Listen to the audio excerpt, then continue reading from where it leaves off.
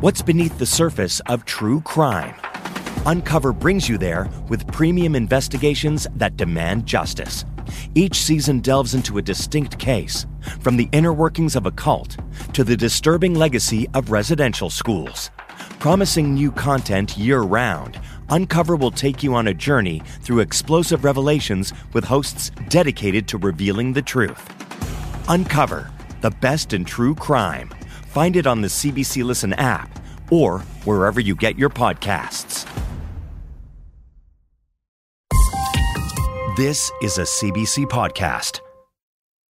Hello, I'm Brent Bambury. This is Day 6. People argue, why are you having a climate change conference in a nation known for exporting oil and gas? Can we really trust the oil and gas industry? I think there is a question of credibility. There was widespread skepticism. It's very worrying because perceptions matter. Why it's okay to be skeptical of COP28. That's coming up on Day 6. Today, beyond a ceasefire. They need to understand that this is not sustainable. How a U.S. policy shift could pave a new path forward for Israel and Gaza. London, Ontario's new strategy for homeless encampments. Our shelters are full. There's no rentals. The case for tolerating tent cities. And farewell to a giant. She's kind of been the one that I've looked up to my whole life. Tributes pour in as Christine Sinclair leaves the pitch. All today on Day 6, the Good to Have Goals edition. We know, as you know, the gravity of this moment. We feel, as you feel, the urgency of this work. And we see, as you see, that the world has reached a crossroads. That's Dr. Sultan Al-Jaber, president of the COP28 Climate Conference, at the opening ceremony on Thursday. This year's COP is being held in the United Arab Emirates, a choice of host country that's raised a few eyebrows. I think history records will show that in 2023, for COP28, metaphorically speaking, we let a mosquito lead the fight against malaria. The UAE is known for being a major producer of fossil fuels, the planet's most polluting industry. And Al-Jaber himself is the CEO of ADNOC, the Abu Dhabi National Oil Company, which some analysts say is on track to increase its emissions by 40% this decade. Earlier this week, the BBC reported on leaked documents that suggest Al-Jaber had plans to use COP to sign oil and gas deals with other countries, an allegation he has denied. These allegations are false, not true, incorrect, and not accurate. There have already been some important developments at COP28. The conference kicked off with a tentative agreement for the world's first climate damage fund. But the oil industry's oversized role at COP28 is a big red flag for Emily Atkin. She's a climate reporter and the editor-in-chief of the newsletter Heated. She says it's okay to be skeptical of COP28, but that doesn't mean we should look away. Emily, good morning. Welcome to Day 6. Good morning. Thank you for having me. You've been covering climate for a long time, and you've written about the toll that can take. Where is your head at this week? Oh my God. Well, honestly, COP28 is extremely frustrating for me. I feel sucky about the fact that COP28 is being run by a literal fossil fuel baron. I feel bad, particularly about the fact that his plan to achieve progress is to give oil and gas companies more influence over the climate change summit. And I feel really bad about that reporting that just came out showing that he's been using his position as the head of COP28 to lobby foreign governments to buy oil and gas from his gas company that he runs. We have done this before. We keep involving oil and gas companies in our climate negotiations as the whole world, and we keep massively failing to meet our climate targets. And we're not at a place right now where we can fail anymore. How is it that Dr. Sultan Al-Jaber, how is it that he is the guy running the show? Who makes these decisions? And what does it say to you that this is where we are? Well, the UN makes these decisions. And to be fair, this is not the first time we've had the COP summit hosted by a nation that is, essentially a petrostate. But the implication of it is when you have the leader of the summit be the CEO of a national oil and gas company, that person controls the agenda for the summit. They control who gets access to the summit, what are the questions and negotiations going to look like, and also the correspondence that everybody is having over these climate plans. Those are going through someone who is also the CEO of the multinational, oil and gas company. ADNOC, the oil and gas company that Al-Jaber runs, has been able to access and read emails to and from the COP28 climate summit office. So this is like, there's a French MP that said this is like having a tobacco multinational company overseeing the internal work of the World Health Organization. You have two things that are directly conflicted with each other that are mixing that are not supposed to. And with 5 years left before our carbon budget runs out, before we reach the 1.5 degrees Celsius threshold, it's like I can't express enough how much this should ring alarm bells in people's heads. So Al-Jaber has denied some of the allegations about the double dealing, the sending talking points to various fossil fuel interests in other countries. But he has also said that he wants COP28 participants to achieve game-changing results. So what are the results that you think he's hoping for? Personally, what I think the results that he's hoping for is I think that he's hoping to convince the world that it is feasible and realistic to solve climate change and slow climate change effectively while still extracting massive amounts of oil and gas. I have not seen any credible evidence that it is possible to keep the world under 1.5 degrees Celsius and still do the amount of extraction of fossil fuels that Sultan Al-Jaber and other oil extracting nations say that we can, that Exxon and Chevron say that we can. The evidence is super slim, and it is dependent on technologies that do not exist in the way that they say that it will. So you're talking about carbon capture now. Precisely. And I really think that that's what you're going to see a lot at COP28. You're going to see Sultan Al-Jaber and oil-producing nations really talking up carbon capture, really talking up the idea that we can have both. We can have the fossil fuel economy continue the same way we're extracting right now and still have climate. And I really want to just warn people about how highly disputed that statement is, how evidentiarily thin the statement is. When we look at something like COP28, given how central fossil fuel production is to the conversation about the climate crisis, isn't it important and necessary that oil and gas companies are represented there along with oil-producing nations like UAE? I mean, don't they have to have a seat at the table for any progress to be made? In a perfect world, absolutely.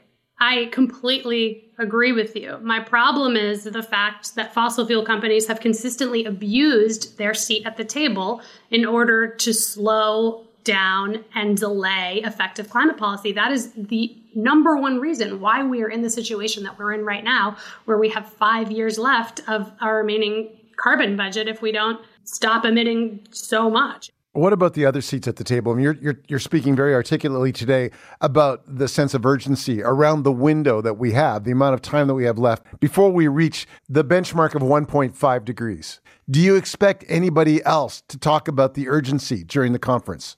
Oh my God, 100%. I mean, the reason that I still think it is so important to be engaged and paying attention to this conference is the presence of the Global South, of the G77, of the countries that are most vulnerable, the countries that have contributed the least to climate change and yet are the most affected. They are depending on the outcomes at this summit in order to achieve financing for climate-friendly development, in order to start a fund for reparations for loss and damages that are happening to their countries because of climate change. Their voices are incredibly important, and that is why it is so frustrating to have this process be seemingly used in order to promote oil and gas extraction, to promote extraction of the fuels that have put these countries in the dire situation that they're in. Is there anything about COP28 or what you're seeing in the fight against climate change right now that makes you feel optimistic? Yeah, I would say the thing that makes me feel optimistic is the fact that 70,000 people are going to this COP, and there are a lot of voices of activists, developing nations, and vulnerable nations that have really grown stronger and more influential. I think the fact that you're even seeing what I would call phase 2 negotiations on a loss and damages fund, a real fund to provide for the expenses for the damages that these vulnerable countries are experiencing because of climate change. I mean, that was unthinkable a few years ago. I think that we are entering into an era where the reality is sinking in for more and more people. And I think as that reality sinks in more, you see this fight get, I guess, a little more intense. The fact that we are having these conversations and keeping our eye on the ball is good news. And I think that we just kind of have to keep that up. Emily Atkin, it was really nice to talk to you. Thank you for being with us. Thank you for having me. I really appreciate it. Emily Atkin is the editor-in-chief of the Heated newsletter. Here are some other stories we're keeping an eye on this weekend. It really sets India and the United States on the edge in terms of diplomatic relationships, if this is proved true. Canada knows what it's like to have that diplomatic relationship on edge. And a newly unsealed U.S. criminal indictment appears to have a link backing up Canadian claims that Indian agents were behind the death of Hardeep Nijjar, a Sikh activist who was shot and killed in Surrey, BC in June. This week's document reveals that U.S. agents foiled an attempt to kill a Sikh separatist in New York at the end of June. And that same plot allegedly also included a plan to assassinate 3 Canadians. According to the documents, 9 days before Nijjar's murder, the accused in the U.S. said there was a big target in Canada. The plot came to light after the alleged Indian agent involved met and revealed the details to a U.S. undercover officer. And Ireland is mourning another of its musical greats. Shane MacGowan, the frontman for the Pogues, died on Thursday after a long illness. He was 65. Shane grew up listening to traditional Irish music, but in the 80s he joined the punk scene in London. And by 1984, the Pogues released their first album, a sweaty fusion of Irish music and punk. Shane was a heavy-drinking hellraiser who helped bring Irish music to the world. He's best remembered for Fairy Tale of New York, but this is If I Should Fall from Grace with God, which feels like the right song to play today. I should fall from grace with God, where no doctor can relieve me if I'm buried beneath the sod, but the ancients will receive me. Let me go, boys, let me go, boys, let me go down in the mud where the river's all dry. Still, lots to come on day 6, including removing tent cities won't solve the shelter issue, how one city has decided to cope. The solutions are long-term here. Nothing is going to change overnight. I'm Brent Bambury. The way Israel defends itself matters. It's imperative that Israel act in accordance with international humanitarian law and the laws of war. That was U.S. Secretary of State Anthony Blinken speaking from Israel on Thursday. Heavy fighting is once again underway this weekend in Gaza after negotiators' efforts to extend a ceasefire between Israel and Hamas failed on Friday. The temporary ceasefire first came into effect on November 24th, and it was tenuous from the start. It was initially set to last for just 4 days. Ultimately, it was extended twice before talks fell apart. Prime Minister Netanyahu insisted all along that Israel's military operations in Gaza would eventually resume.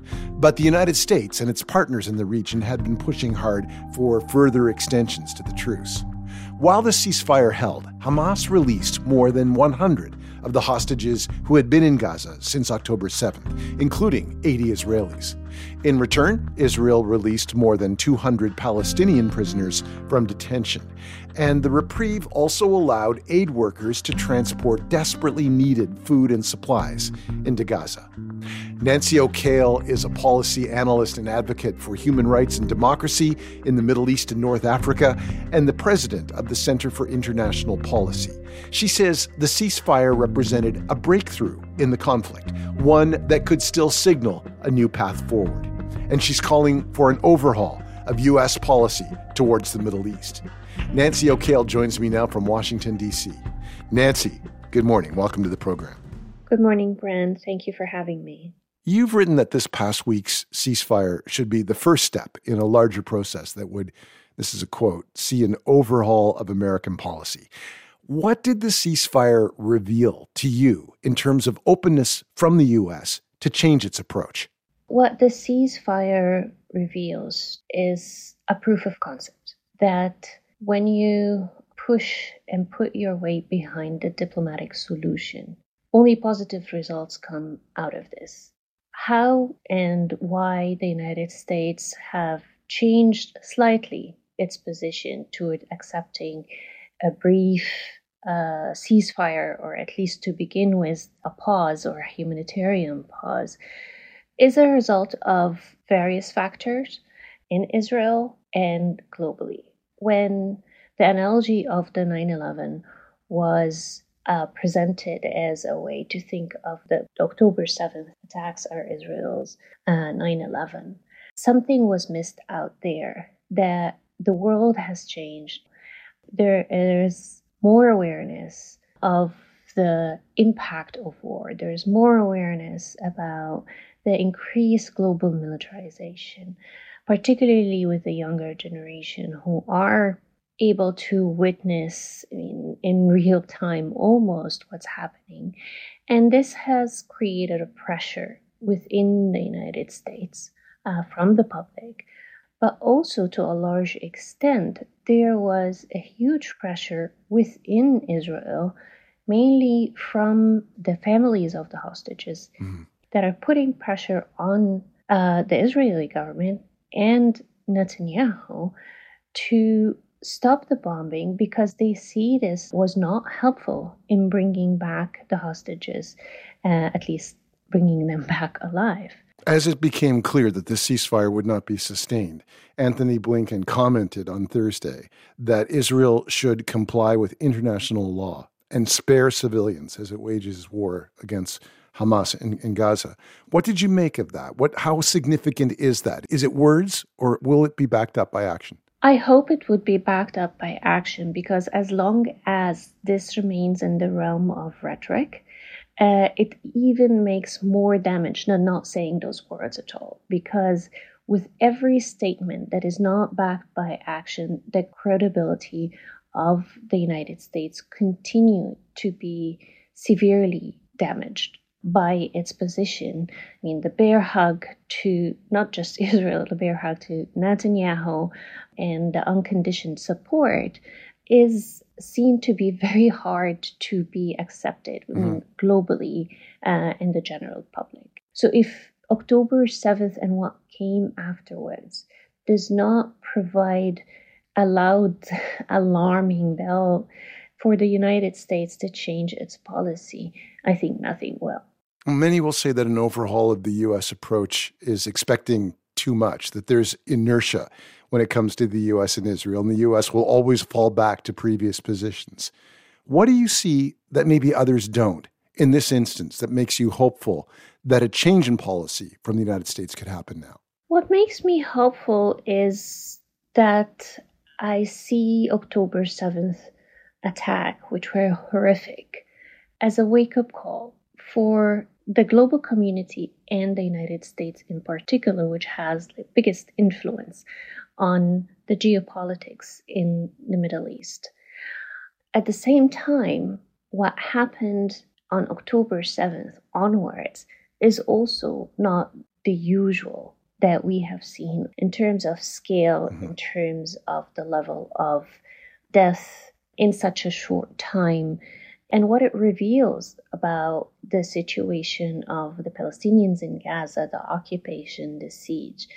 So I see the opportunity in the crisis. It is a wake-up call for the United States to understand that the military solution is not a solution, that forging peace deals that is based and framed around the concept of arms for peace, and forging deals with authoritarian regimes that don't represent their people, and also that those deals ignore the Palestinian issue, they need to understand that this is not sustainable. And I think the message is clear right now.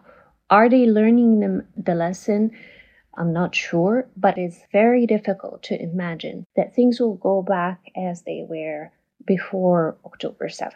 Many people support the elimination of Hamas as the stated goal of the Israeli government and military. And you have written that that goal is unrealistic. So how could Israel tolerate a Palestinian state on its borders if Hamas still has influence within the state? Yes, the Israeli government, and now more so is like the Israeli people, will not tolerate the presence of Hamas as a governing body.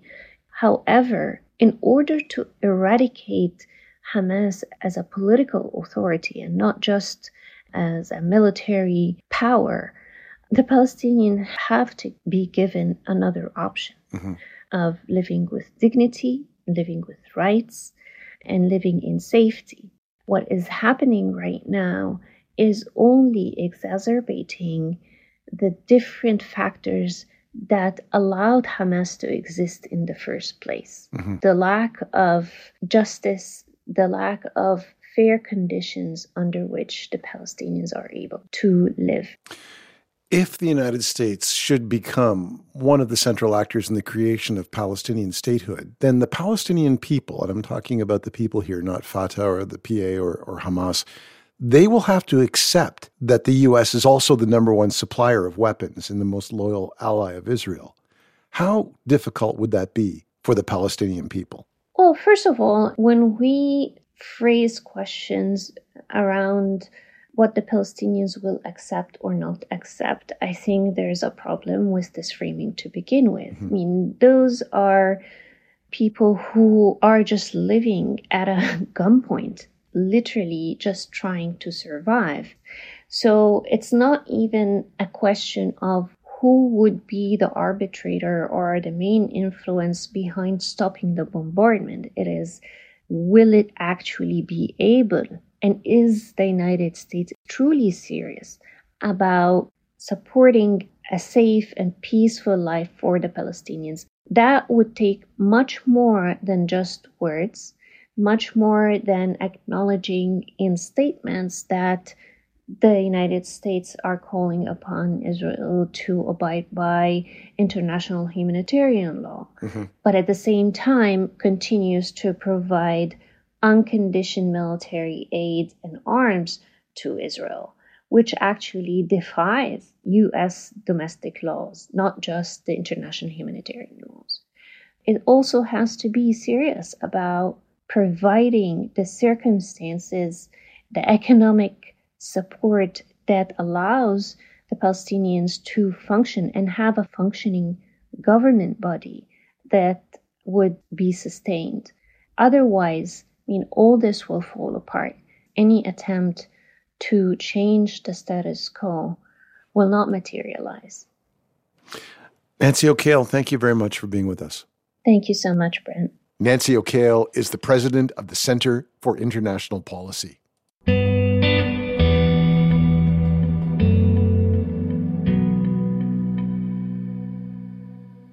I think it's a disgrace. There are no shelter spaces.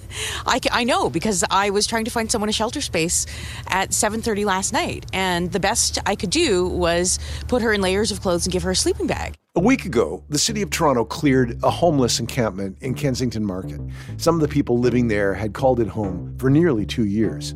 The day after that, a fire destroyed most of another encampment just a few blocks away. Both camps had multiple fire calls over the past year, and fires have also hit encampments in London, Ontario. There have been 3 in the past week. Last April, a woman died in an encampment fire. Encampments have grown in cities and towns across the country as the cost of living has continued to rise, along with a lack of shelter spaces. But this winter, London is taking a different approach. Rather than dismantling encampments, they're offering them services, including meals, washing stations, and portable toilets. They're also providing fire safety education and garbage cleanup. A coalition of dozens of agencies is working together to provide these services. They're also developing community hubs and building out longer-term supportive housing. Not everyone is on board with the plan to provide services to encampments. There's the constant threat of fire, and there's concerns about drug use and overall safety. Greg Nash is the director of the London Intercommunity Health Centre and a co-chair of the coalition Helping the Unhoused. Greg, good morning. Welcome to Day 6. Good morning, Brent. Happy to be here. Greg, who are the people who live in the encampments and what are their circumstances today? That looks very much different than it did pre-pandemic. Before COVID, it was generally males between the ages of 25 and 40. That has changed substantially. We see people who have significant developmental delays, who were supported with their families, and those supports have fallen apart because parents have aged out and passed away, or because of the increased cost in the rental market. People on social assistance like Ontario Disabilities Program no longer can afford rent in London and Ontario. We've seen rents go from $900 for a one-bedroom apartment as high as $2,000 as an entry-level point now. So significant increase in cost. We're also seeing people with significant mental health issues. So income becomes an issue, and then housing becomes a connected issue to that. We're also seeing a lot of young people out in community now, more than we've ever seen before, who are just not able to get into the job market and aren't able to afford housing or finding a group of people they can move in together with. We're also, and this is extremely heartbreaking, we're seeing senior citizens out on the street now who have just base level supports and can't afford to be in the market anymore. The term rent eviction has become synonymous across Ontario because of the inability for people to stay housed who are on low income. So certainly a wider group of people than you saw pre-pandemic. London is a city of 400,000 people. Can you estimate how many are living in encampments in the city right now? So we estimate night over night, we're looking at 600 plus people sleeping outside. And then on our by name list, so those who are underhoused in shelters or with no fixed address, as high as 4,000.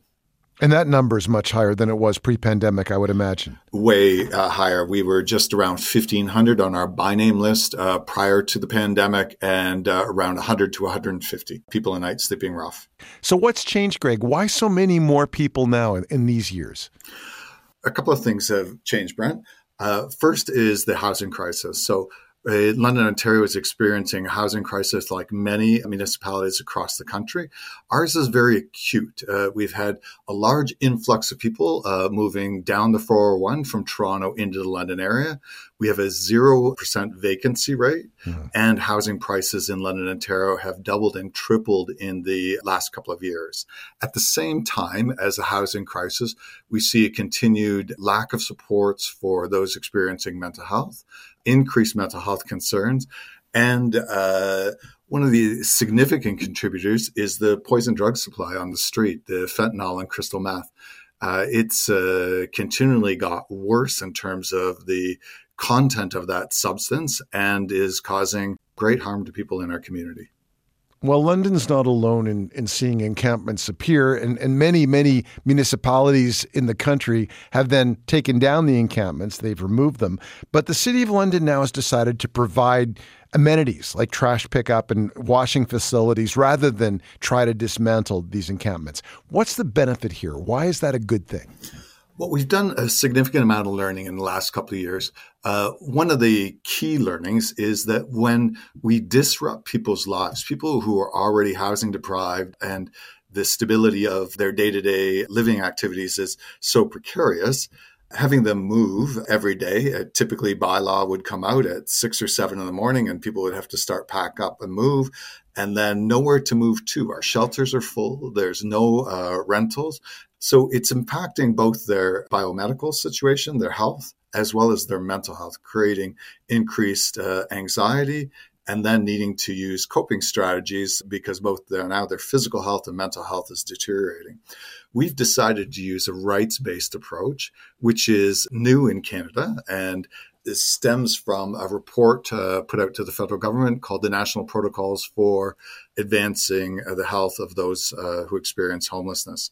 So we're using that rights-based approach to addressing the concerns in our community of people who are experiencing homelessness. And those concerns far extend beyond just those experiencing homelessness and suffering from that.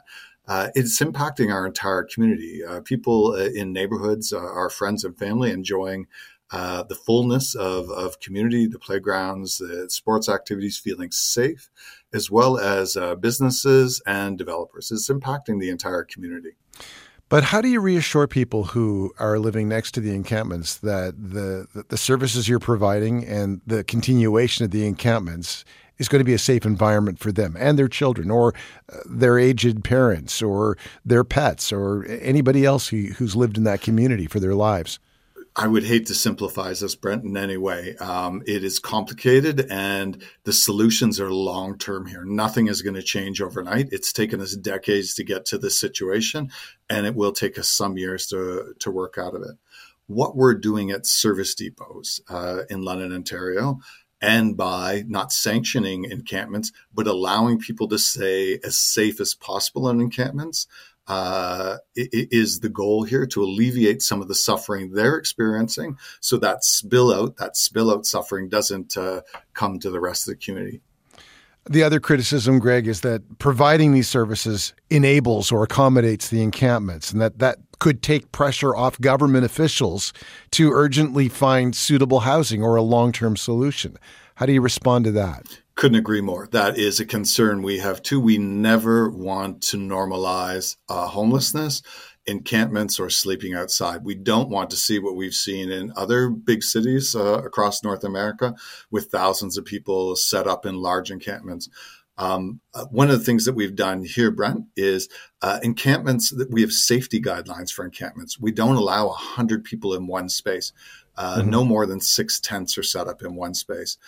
We have, on top of building a service depot system and alleviating some of the suffering, have a much more robust plan that includes developing hubs.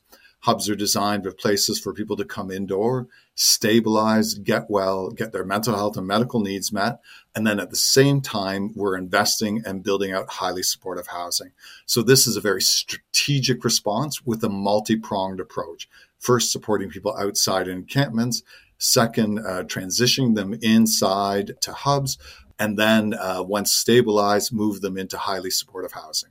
I've seen municipal politicians campaign against encampments. Was it difficult to convince some people that you were on the right track? Absolutely. People want to see that we're not just supporting encampments and we're not okay with people living outside. They want to see next steps, and we have clear next steps, and we have buy-in from our key community leaders, our key political leaders as well. And we've reached out to both our provincial and federal partners at government and funder levels to say, hey, we think we have a solution here. We're working towards this. Partner with us to make this happen. In the short term, Greg, you're staring down another long winter. What will the cold weather mean for the people that you're working with? We're really concerned about this. We have 600 plus people, as I mentioned, outside. Those 600 plus people, we have not been able to create enough indoor spaces for all of them to come in. So we plan on doubling down on the service depot approach to make sure people stay alive, stay safe, and stay healthy as possible while remaining outside. It's not an ideal solution, not one any of us want to see, but we need some more time to build this infrastructure that'll allow people to get indoors, help them to get stabilized, help them to get their health needs and their mental health needs met.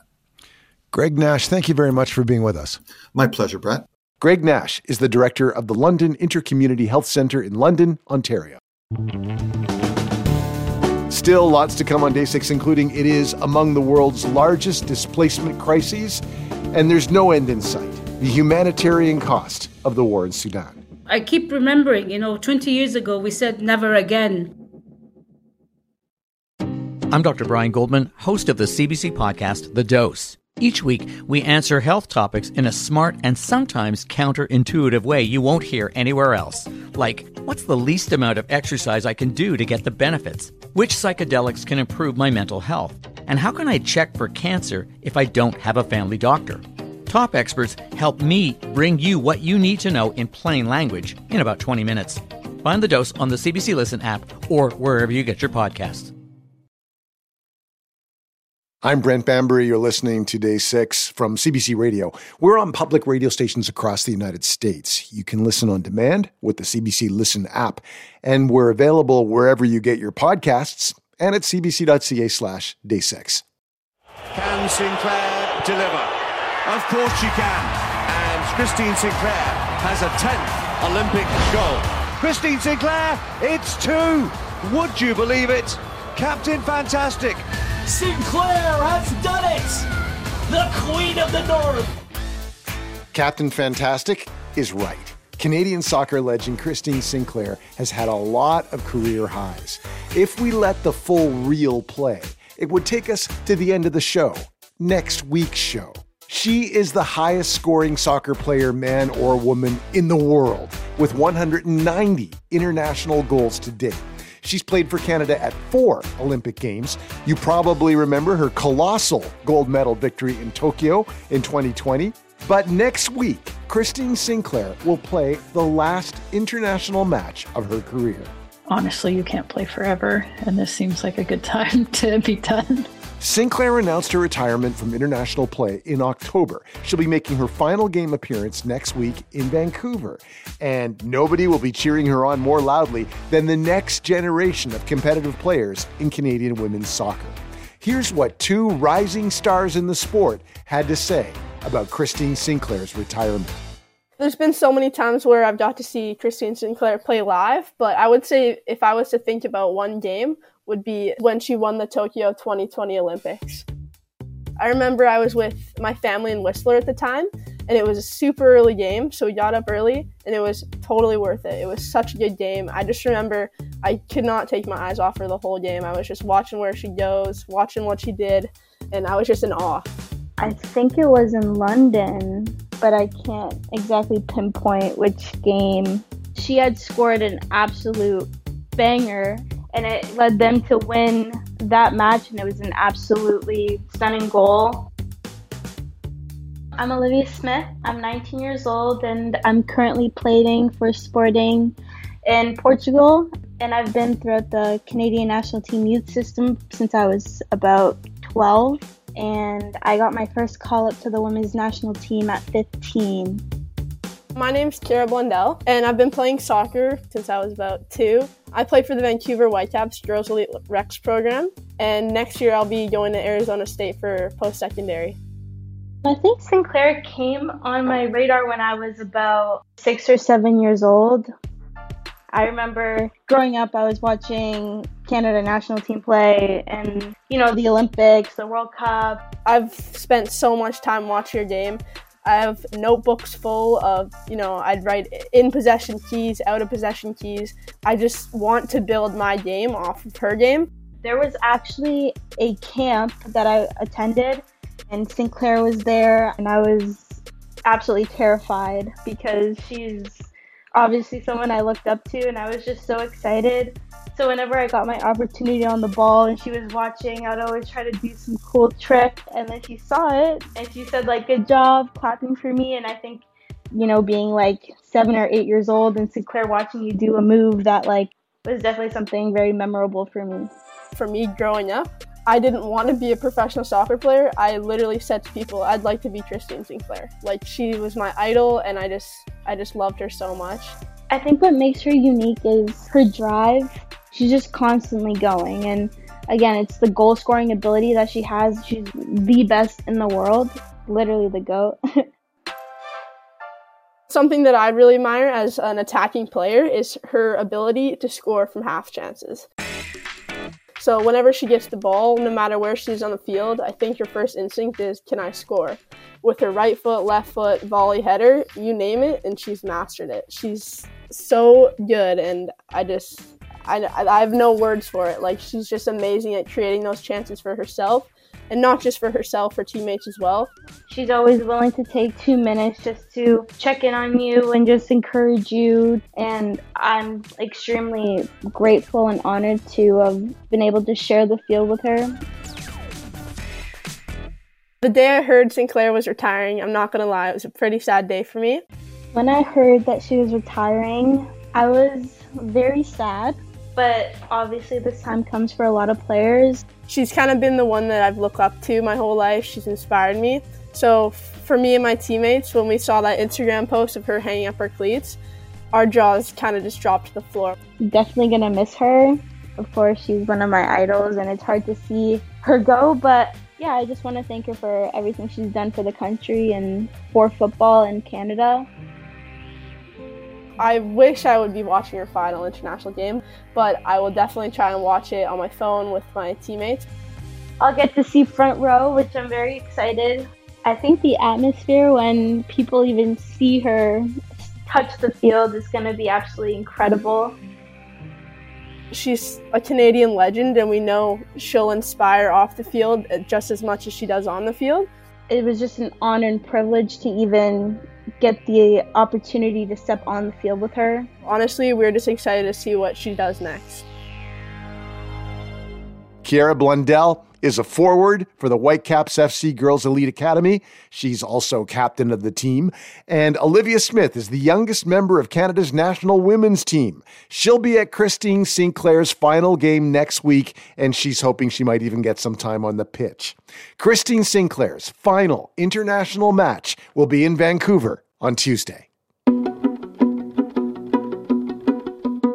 With the fighting in Gaza and the war in Ukraine taking much of the world's attention, there is one conflict that is being horribly ignored, and that is the civil war in Sudan. It's been over 7 months since fighting first broke out in Sudan's capital, Khartoum, between the Sudanese army and the paramilitary group Rapid Support Forces, the RSF. With pressure from the international community, the two groups agreed to share power in a new transitional government in Sudan after a coup in 2021. But a growing tension over the chain of command grew into a full-blown war last April.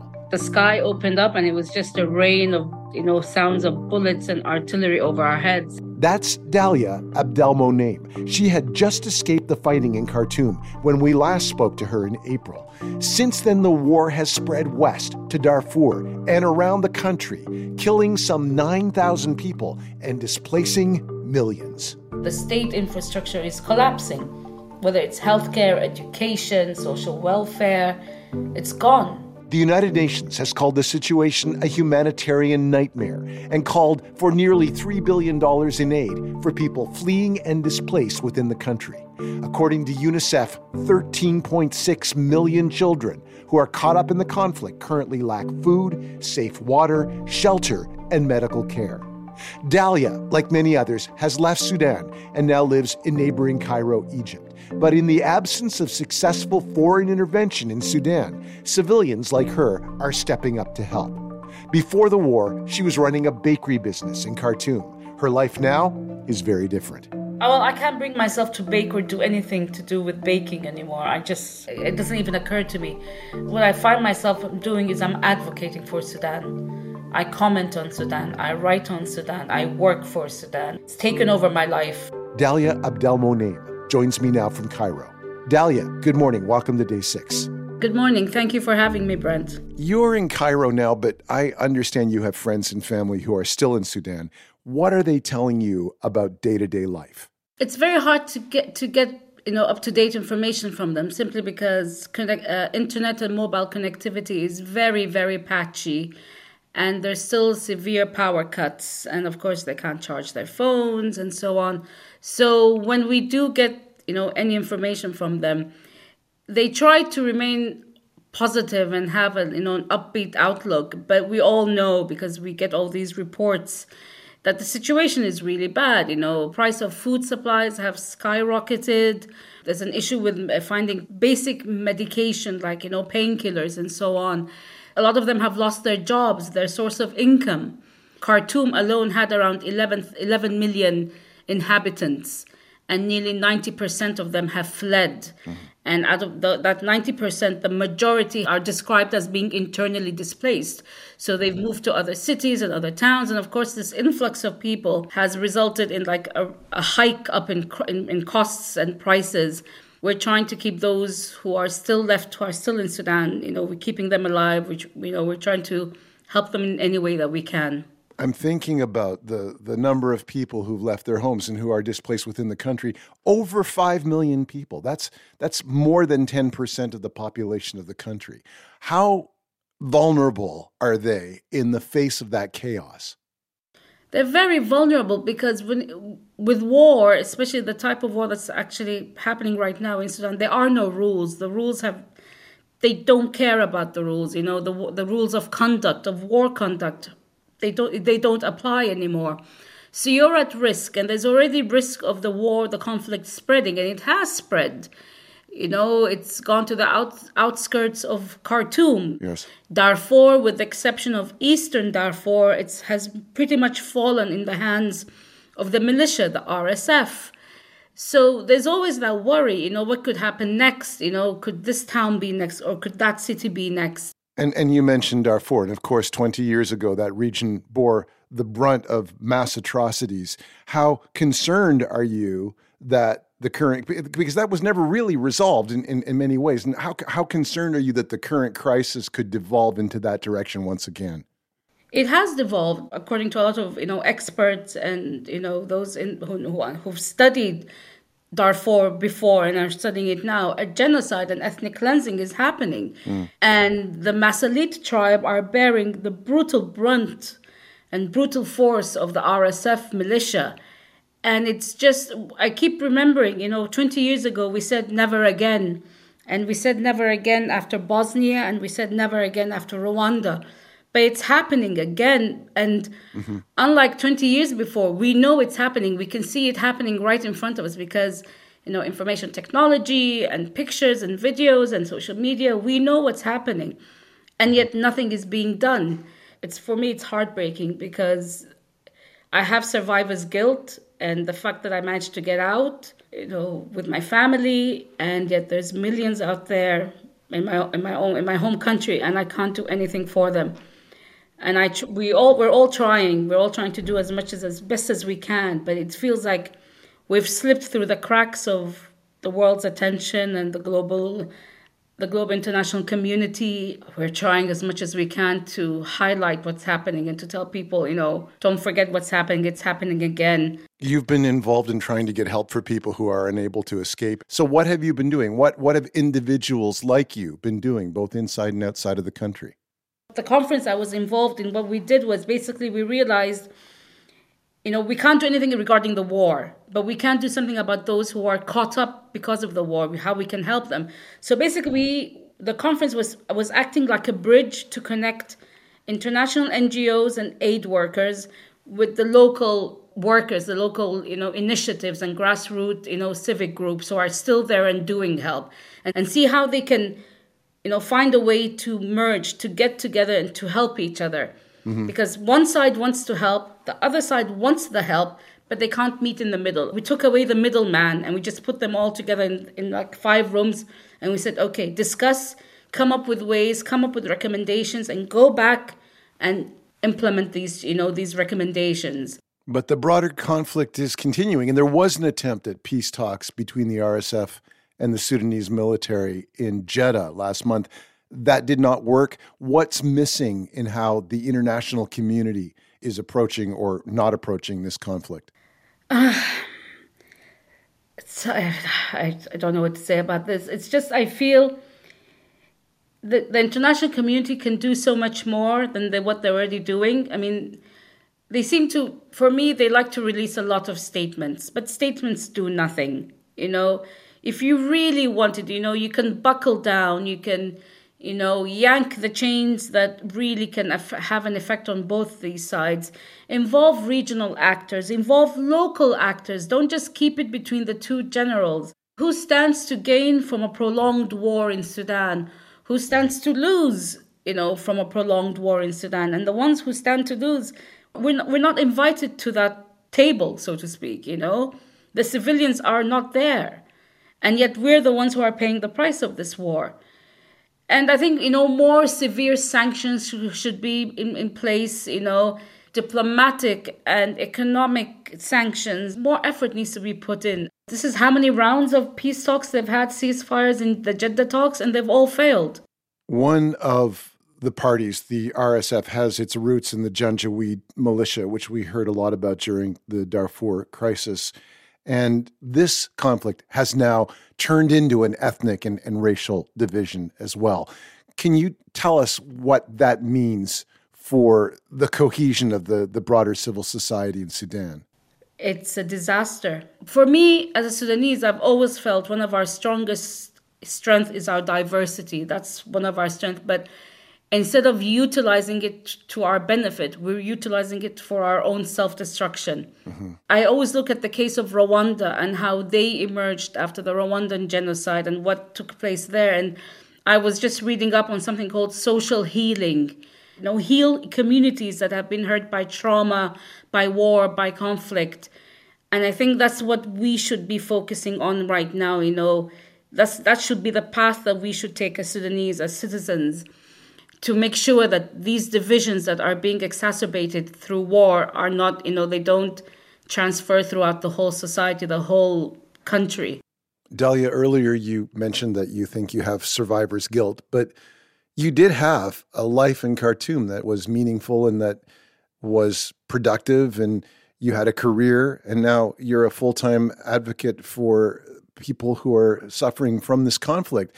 But do you think about your life as a baker and the fact that was how you lived your life before all of this happened? Do you think about that and think about returning to it or what you've lost? I can't afford to think about it, because if I do, I think I would just break down, because honestly, I've been asked to make a cake here and there, and I can't bring myself to do anything. And I don't want to go down that route. Right now, I wake up and I go to sleep just thinking about what to do for Sudan. What can I do? What else can I do? And I'm not allowing myself that one moment of relapse to think about my former life or my past life, because if I do, I think I would just lose it. And I can't afford to give in to my feelings at this moment in time, because I think the broader picture requires me to just keep going and be on autopilot, so to speak. Dalia Abdelmonem, thank you very much for being with us today. Thank you for having me. Dalia Abdelmonem is a former journalist and baker turned advocate in the war in Sudan. Time, weather, and Rift from the headlines. And here it is, Riff from the Headlines, our weekly quiz. 3 riffs linked by one story in the news. If you guess the story that links the riffs, you could win a Day 6 tote bag. First, here's a recap. This is last week's clue. Have you seen the little piggies crawling in the dirt? And for all the little piggies, life is getting worse. Now we really know that we're not alone. It's kind of scary though, but it's kind of cool. Film it on your phone, hide in your home. It's an alien invasion. Borderline. Feels like I'm going to lose my mind. You just keep on pushing my love over the borderline. Madonna and Borderline, the Zombies with Alien Invasion, and the Beatles with Piggies. And Joe Fisher of Gabriola, BC, correctly guessed the headline that we're looking for. Wild Canadian super pigs are approaching the U.S. border. Congratulations, Joe. A Day 6 tote bag will be on its way to you soon. And now, here's this week's clue. Guess who's back?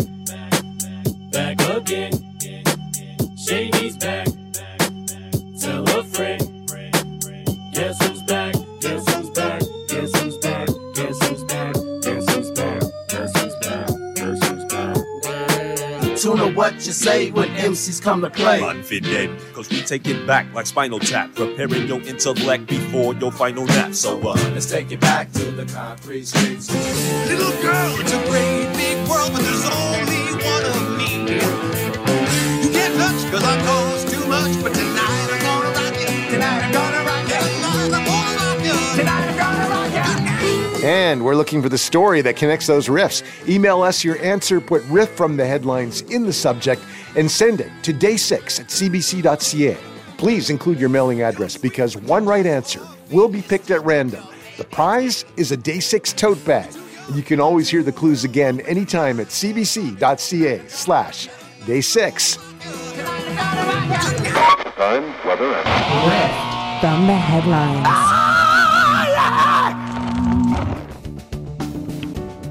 And that's our show for this week. Day 6 was produced by Lori Allen, Nikki Edwards, Pedro Sanchez, and Yamri Tasfu Tedesen. Our digital producer is Paul Hantiuk. Our senior producer this week is Annie Bender. And I'm Brent Bambury. It's 6 days to the next strike by Quebec's public sector unions, 5 days to the first night of Hanukkah, and 7 days till we meet again on Day 6.